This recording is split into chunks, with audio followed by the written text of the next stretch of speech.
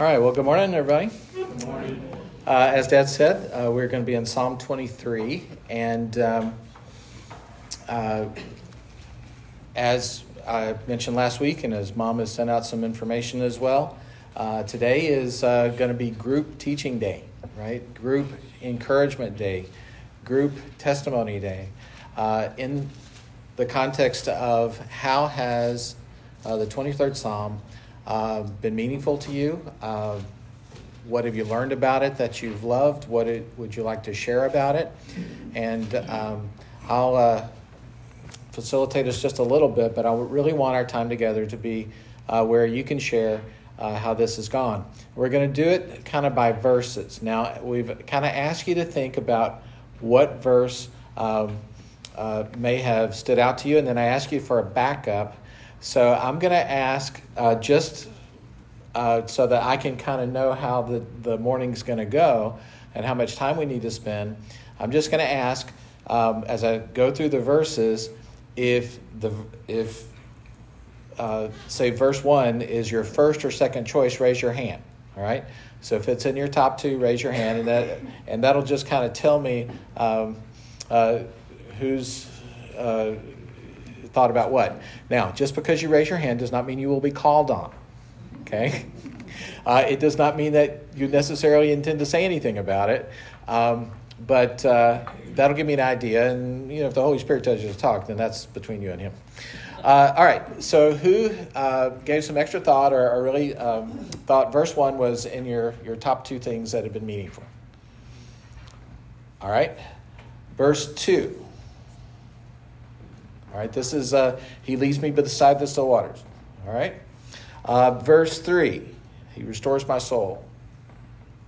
All right. Verse 4, the valley of the shadow of death. All right. Verse 5, You prepare a table before me. Very good. Verse 6, very good. All right, well, that is very helpful. By way of introduction, I read through a number of different things, and I came across one commentator who pulled together several quotes by others and came up with this introduction for Psalm 23. And if you'll permit me, I'll just read it. It says, "The 23rd Psalm is perhaps the most beloved of the 150 Psalms in the Psalter, and possibly the best loved and best known chapter in the entire Bible. The great Baptist preacher Charles Haddon Spurgeon called it the Pearl of Psalms. 19th century preacher and commentator Stuart Perowne observed, quote, "There is no psalm in which the absence of all doubt, misgiving, fear, and anxiety is so remarkable." Andrew McLaren said, "The world could spare many a large book better than this sunny little psalm. It has dried many tears and supplied the mold into which many hearts have poured their peaceful faith." I just have to say, people wrote better back in the day. Really, that's just music when you hear that. Millions of people have memorized this psalm, even those who have learned few other scripture portions. Ministers have used it to comfort people who are going through severe personal trials, suffering, illness, or dying, and for some, the words of this psalm have been the very last that they have uttered in life. Certainly extremely well known, was quoted in George W. Bush in his speech after the attacks on 9/11. It's in various places in pop culture. I've seen questions show up on Jeopardy. It's everywhere, and of course very meaningful to all of us. So let me just read through Psalm 23, and then I'll ask you guys to jump on in. "The Lord is my shepherd. I shall not want. He makes me lie down in green pastures. He leads me beside still waters. He restores my soul. He leads me in paths of righteousness for His name's sake. Even though I walk through the valley of the shadow of death, I will fear no evil. For you are with me. Your rod and your staff, they comfort me. You prepare a table before me in the presence of my enemies. You anoint my head with oil. My cup overflows. Surely goodness and mercy shall follow me all the days of my life, and I shall dwell in the house of the Lord forever. We could say amen and leave, and it would still be a good day. All right. The Lord's my shepherd. Who wants to start us off today? Just kind of raise your hand because we want everyone to hear. And so I've asked Justin if he'll kind of pass around the mic. All right. Karen's going to kick us off back in the back.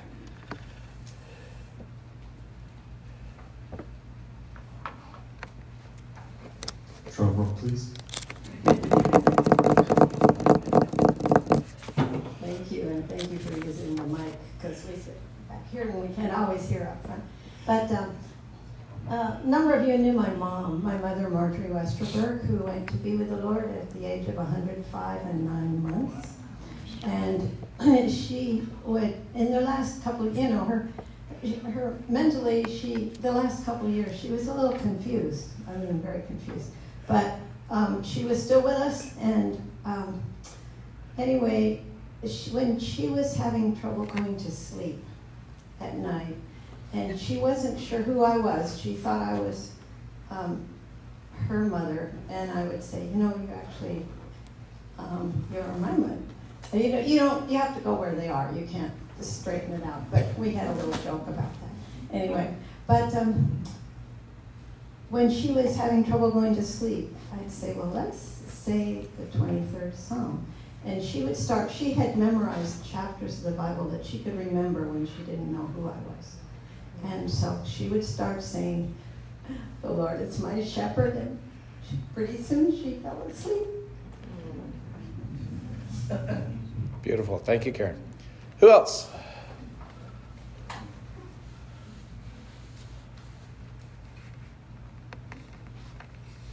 Up here in the front.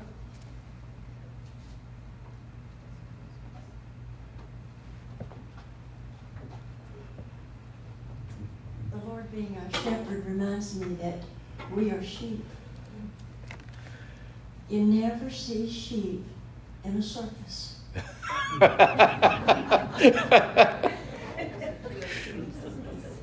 Sheep cannot be taught anything. We are sheep. And the Lord loves us anyway. The Lord is my shepherd. And I'm reminded that I'm a sheep. Excellent. Excellent. Who else? Yeah. Just a quick observation. No fair. Just a quick observation. Over the years, I've read this, I've marked in my Bible, of course. Most of these verses start with the Lord before we ever enter the picture. The Lord is my shepherd. I shall not want. He makes me lie down. It starts with God and ends with us. Excellent. Till we get down to the last verse, and it ends with Him. Very good.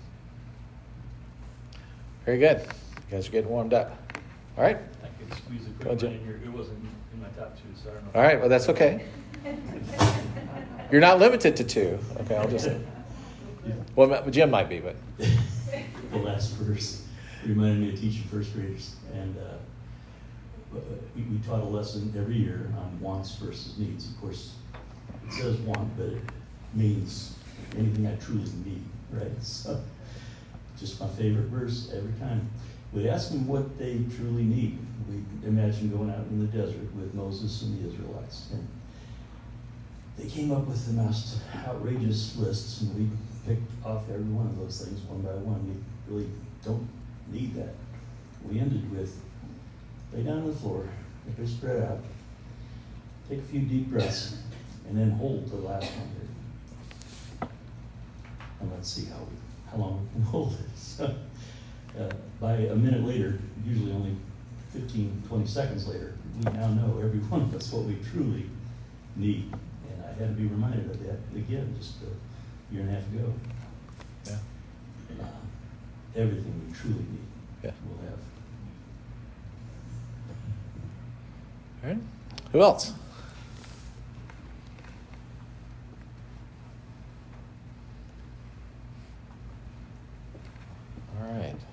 going to have to pay attention to our time. Very good. I will add the comment. It says, the Lord is my shepherd. And of course, we know David was a shepherd and that this is a Psalm of David. We know that from our study in John, back in John 10, that Jesus described himself as our good shepherd. And pastors throughout history have been taught to consider themselves shepherds with all of the nuances of that. So it's appropriate that we have this shepherd, this pastoral kind of context to get us started today, because that does set the tone for everything else. So, moving on. He makes me lie down in green pastures. He leads me beside still waters. Verse 2. Who wants to take a crack at that? All right over here.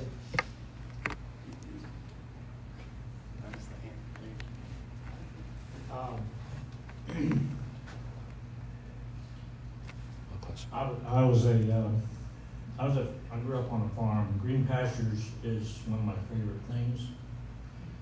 But the second part of that verse, what hit me the most last week and this week also, is he makes me lie down beside still water. He make me drink from still waters. And in high school, I had sheep as a project in FFA. Anybody know what FFA was?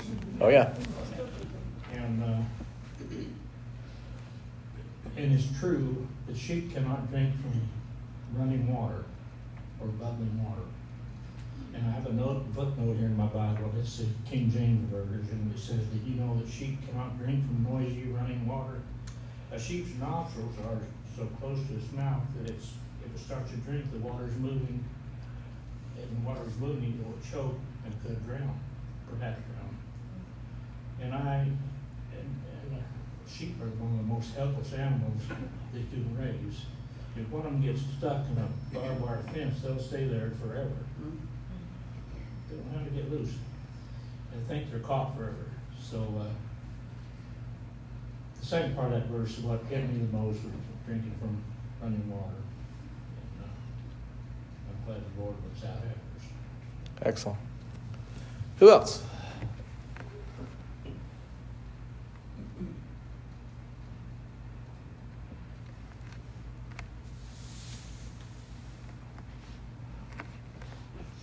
Of course, we know that water is often used as a source of life and a metaphor for life throughout Scripture. Jesus certainly talked about the living water. If you read anything about shepherds in, the area of what we would call Palestine, or certainly in the area of Bible times, water was precious. I mean, it's legit desert there, and even having water would be amazing, and knowing where to find the water would be a crucial skill of the shepherd. And as has been said, the sheep wouldn't necessarily know where to go, and so to being led to that, and then having it put in front of you is certainly would have been vital for their survival. And of course, today, so often. We have to be told, take a breath, calm down, relax, take a moment, think. One of the biggest problems, of course, in our modern day world is there aren't many moments when you're able to just get away from it all. I'm old enough, and many of you are older than me, enough to remember when things were fairly quiet on Sunday, just in the world, or at least in America, because it was considered that was a day you didn't do a whole lot. Stores were closed and so forth, and the concept of having, even though it's not necessarily a Sabbath, but certainly having a day of rest, I think more and more people are realizing, it really is important. It really is important to get your sleep. And I'm preaching to myself here because I don't get enough.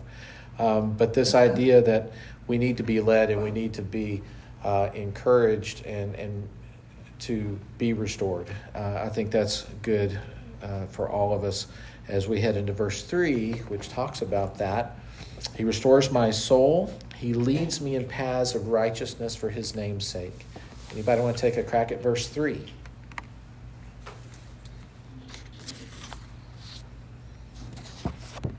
Can I do the water and then lead into that? Of course. Okay. In fact, most the commentators water- do that. The water, to me, whether it's running water, I think my mouth's loud enough. Can everybody hear me? You might be the exception. We're good. That the water, whether it's running water or just trickling water, whatever, or it's the ocean, there's something about the water that's calming, no matter what it is. And for me, that's what I think about the water, and I think about, like we're talking about the green pasture. I think about laying in a grass that's almost like the carpet, then the water, and then he restores my soul. Well, while you're at that water point and you're being quiet, that to me is how he restores your soul. He calms you down. You need that quiet time with him. That's what he means to me. Very good. Anyone else? Karen, in the back.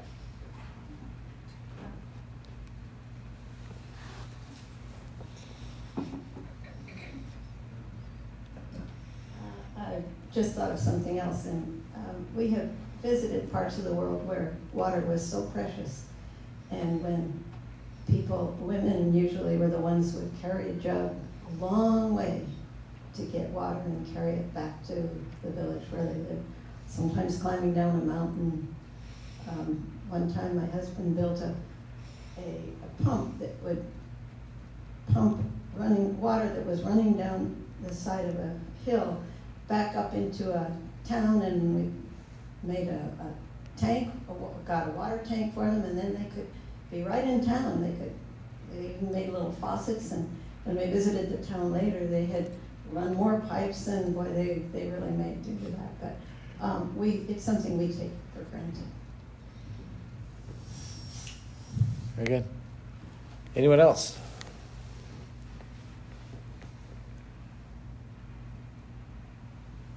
Any thoughts on this leads me in paths of righteousness?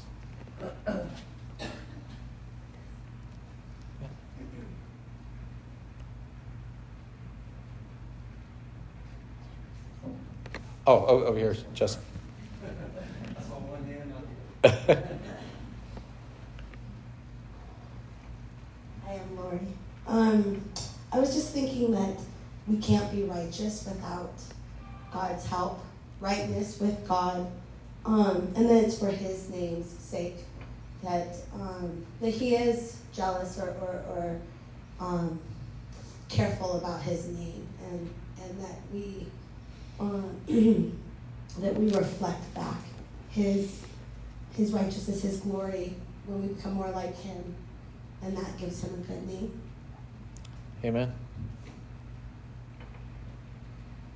Excellent. Okay, Jim? Just a quick thought. We keep seeing this theme, He leadeth me.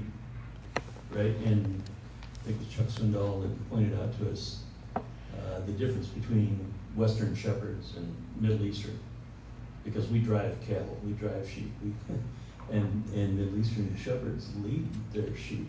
In fact, multiple shepherds often had their flocks, lying down together. But when your leader left, he called and you followed. They knew their leader, and the shepherd leads. Excellent. So we had several hands that were raised for verse 4. Even though I walk through the valley of the shadow of death, I will fear no evil, for you are with me. Your rod and your staff, they comfort me. Who wants to start us off with verse 4? You guys are really doing well, by the way.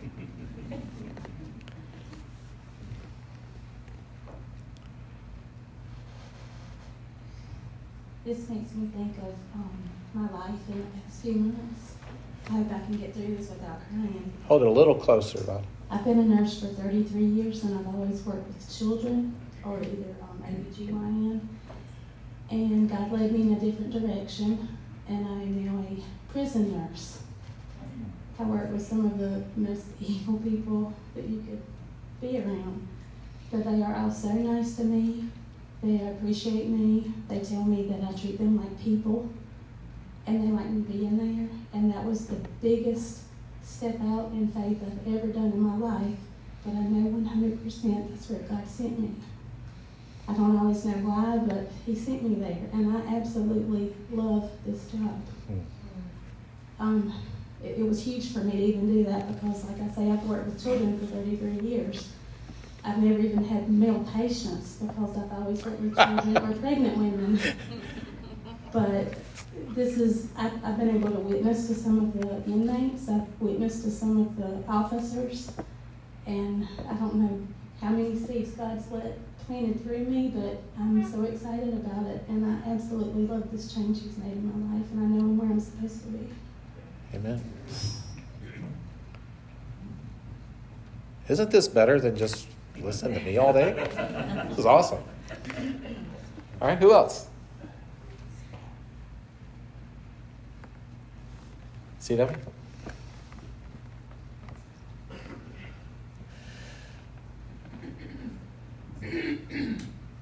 My favorite verse has changed over the years as I've aged. I got a good handle on verses 1 and 2, but now that I'm in the fourth quarter, verse 4, yea, though I walk through the valley of the shadow of death, he's with me, no matter what. I forgot to say, I think that verse, working with evil people, but God is with me. I've been there 2.5 months, and I have not been scared or fearful one single time. I walk with inmates in the yard. I go into their cells and give them medicine, and not one single time have I felt uneasy, uncomfortable, scared. I know I have to keep my guard up because anything could happen, but I know God's with me. Everybody hear that? Okay. Thank you, man. Anyone else? I think that as Christians, that's probably one of the verses that most people go to, because we all go through trials. We go through things at times we think we're never going to get out. But that one we will, because he's with us. Yeah. For the longest time, I thought of that exclusively in the period, just leading up to death. You're about to die. And Hold on. You're about to die is where he left off. Okay. I thought that's all it was, but it's more about all those near misses along the way. What we used to call near misses in air traffic control. I never quite understood that. Sounds like an oxymoron to me, but we get close to death sometimes, or we think we're going to die, but he's there right beside us every time. Okay. Anyone else? Yeah, Dave? You're getting your steps in today, Jess.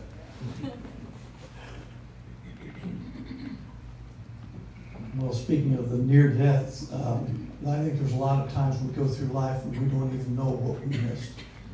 And then there's a certain comfort there that regardless of what's going on, whether I see it or not, that God is there to protect me. There's just a comfort and a relief and a release to where I can trust him because he's always been faithful. And it doesn't matter what it is, God's got it.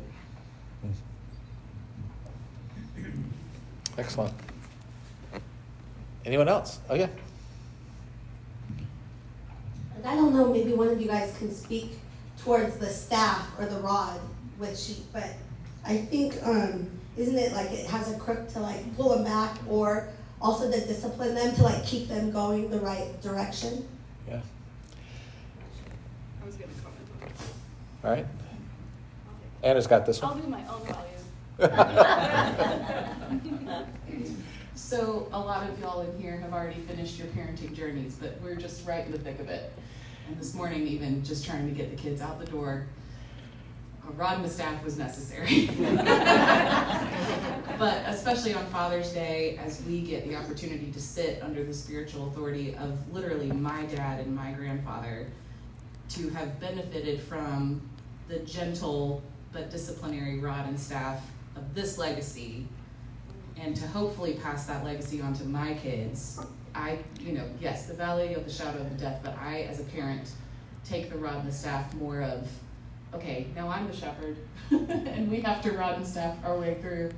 So, on Father's Day, thank you for the legacy that I get to benefit from, and that's what I take away from this day. Yeah, no fair.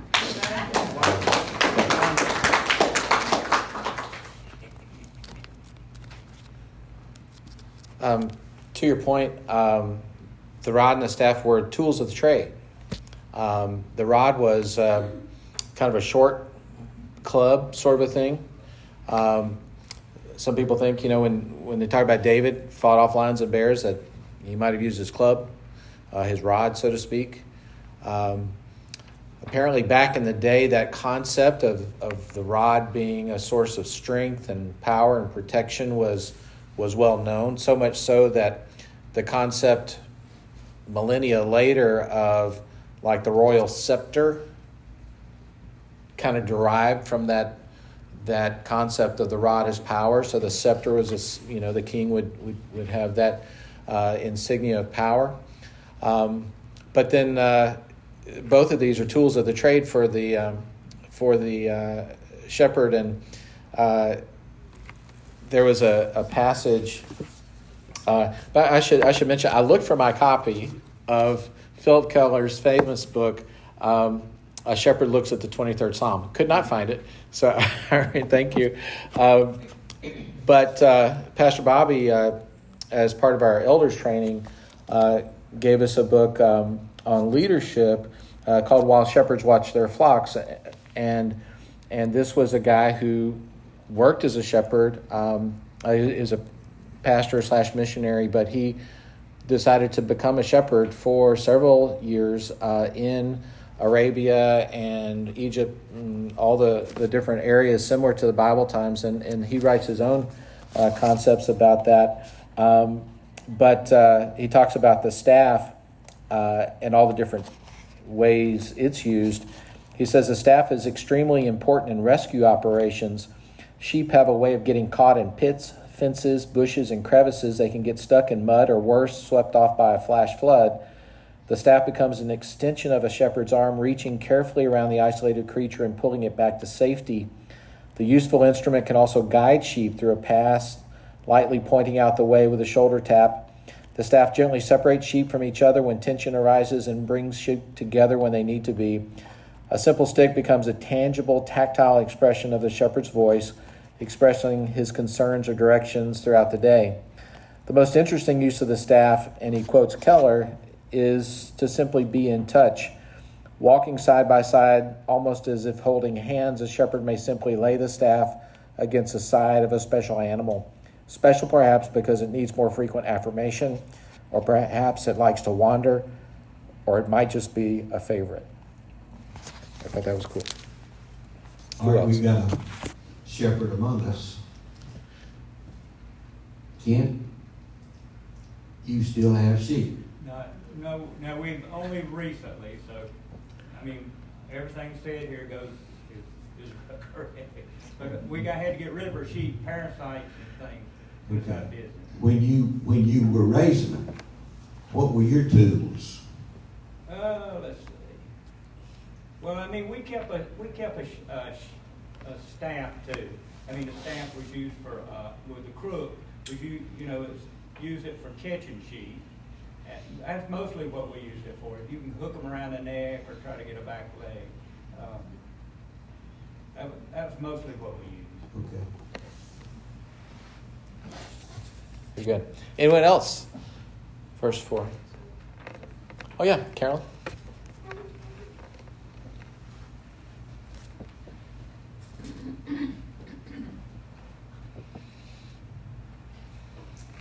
This Friday and on Thursday, I found out that my daughter Tracy, who had been in the hospital and rehab was afraid to come home to a bed.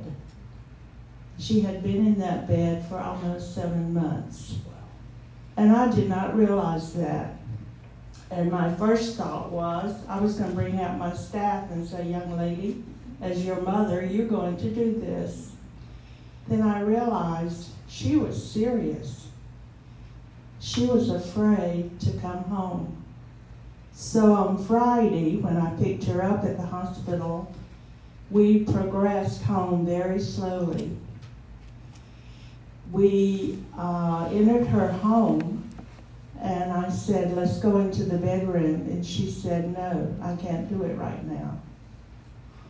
I said, okay, what can we do? She said, well, let me just sit here for a little bit. So we did. And finally, she went into the room, and we decided at that point that we were going to change her room around. Not the bed or anything, just some of the things on the floor and the wall. My daughter has, and her family wants to be keeping things that they really don't need to keep. So we cleaned out one section of her room, the place where she would look when she was in the bed. We did that. And gradually throughout the day, we even went to get some food for supper. My son came over and visited with her, and etc. And then that evening when we returned with the meal, her husband and daughter were there from work, and she talked about going into that room once more. She said, I don't know if I can do it. Well, at that point, I didn't quite know what to do, so I said, you're afraid. Then she told me something that said, okay, Mom, a friend of mine, the Owens family, Larry and Annie, said to me that whenever I'm feeling this way, I should go to the Lord and pray. And that stuck with her. And I said, okay, I'm leaving you now, I'm going home. But if you need me, you can call me and I'll come and get you and take you to my house. She said, okay. Well, I went home. I did not hear from her. She got into the bed that night, and when I called her on Saturday, she said, Mom, I slept all night till 6 in the morning. She said, I think I'm going to make it.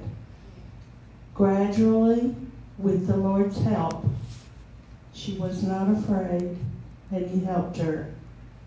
Thank you for praying for this child. Thank you for praying for the pain that is almost gone. She will continue to have pain, but it's not like it was before. It's not coming out her toes like it was before. Thank you that so many in this church have prayed and held her up, and she's going to need it. Gradually, as she gains her strength and her diet back and etc. Thank you. Amen. Anyone else? All right, verse 5. You prepare a table before me in the presence of my enemies. You anoint my head with oil, my cup overflows.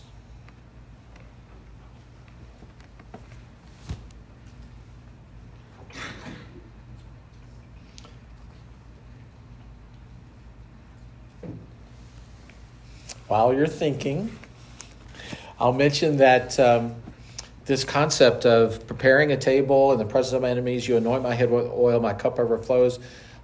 This was, some people think that this was David reflecting on a time in his life.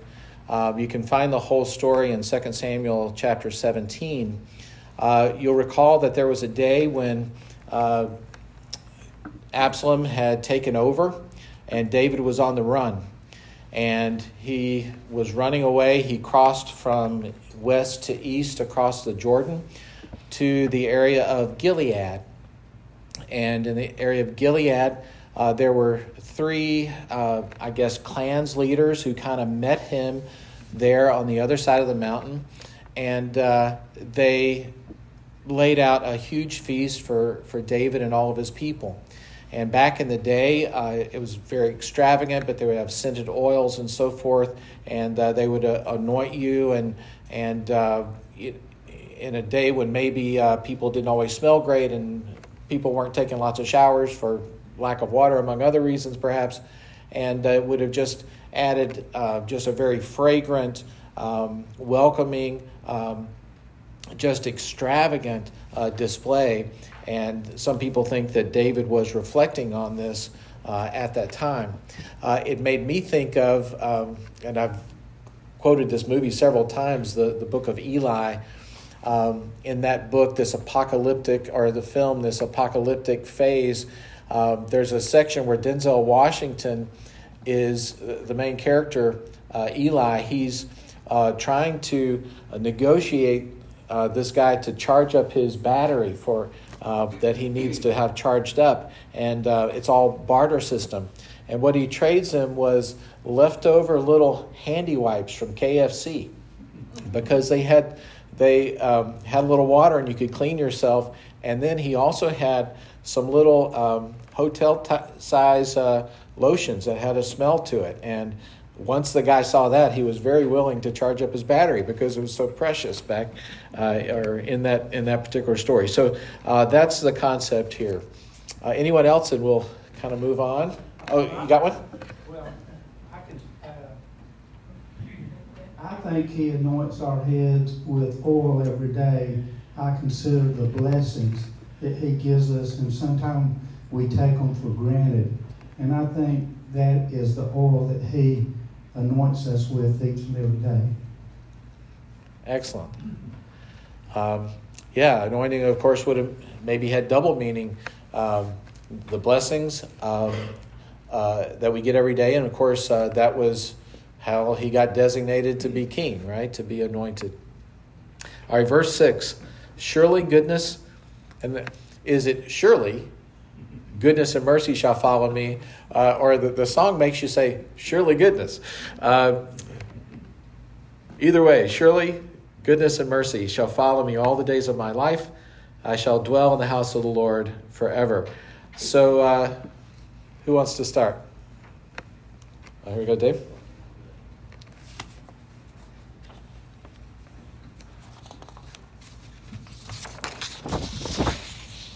Well, as people, we normally are always focused, we many times focus on the past, and we're fearful, and we regret a lot of things. But if God is who he said he is, then we can always look forward. We don't have to look back.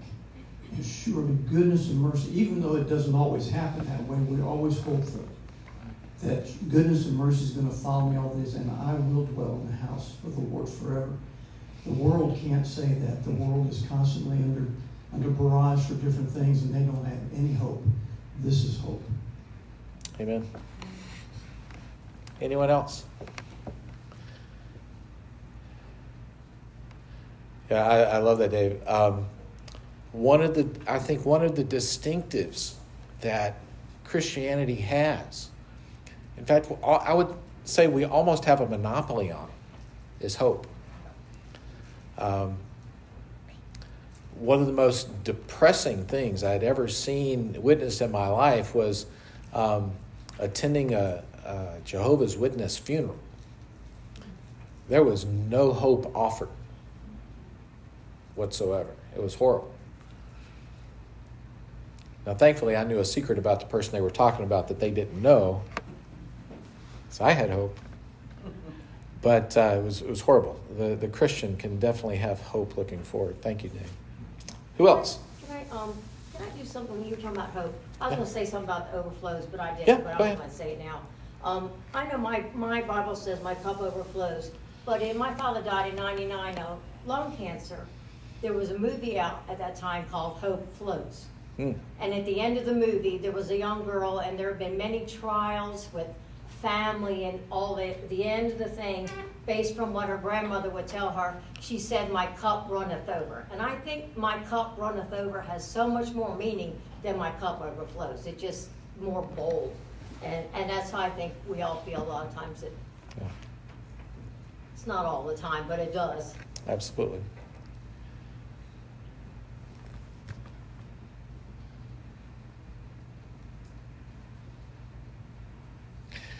Someone said that the way you fix a lack of confidence, a lack of self-esteem, when you start to suffer because you've gotten in the habit of comparing yourself or your possessions to those of someone else, they say it's when you've made the mistake of counting other people's blessings instead of your own.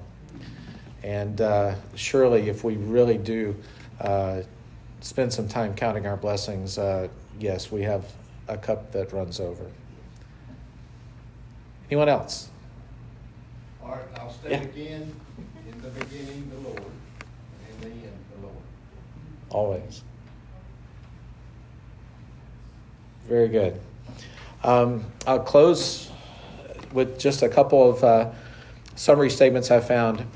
One writer says, Psalm 23 has rightly found its place in the hearts of Christian readers. Praying the psalm helps one express trust in God and to experience calm in the midst of life's troubles, including imminent death. Another said, Christians cannot read Psalm 23 that explores God as shepherd of his people without thinking of Jesus Christ. After all, Jesus himself announced to his disciples, I am the good shepherd. The good shepherd lays down his life for the sheep. Indeed, Jesus died on the cross to save his people from their guilt, sin, and even death. He is the ultimate comfort in life and in death. And just like a shepherd, Jesus comforts his people by revealing, I know my sheep, and my sheep know me. All right, thank you. Thank you. I hope it is not very long before we do this again. I have always appreciated, I know Dad and I have talked about this in the past, just the collective wisdom and life experience and just the depth of your walk and the richness of it. And thank you for sharing that with us today. Let's close. Father, we thank you so much. We thank you for the words that no doubt meant a lot to David, have meant so much onward of probably approaching 3 millennia of believers. We thank you for the inspiration, for the comfort, and for the hope that we have. And mostly we thank you for Jesus, our good shepherd, through whom we can be grafted in to everything you have for us. In his name I pray. Amen. Thanks, everybody.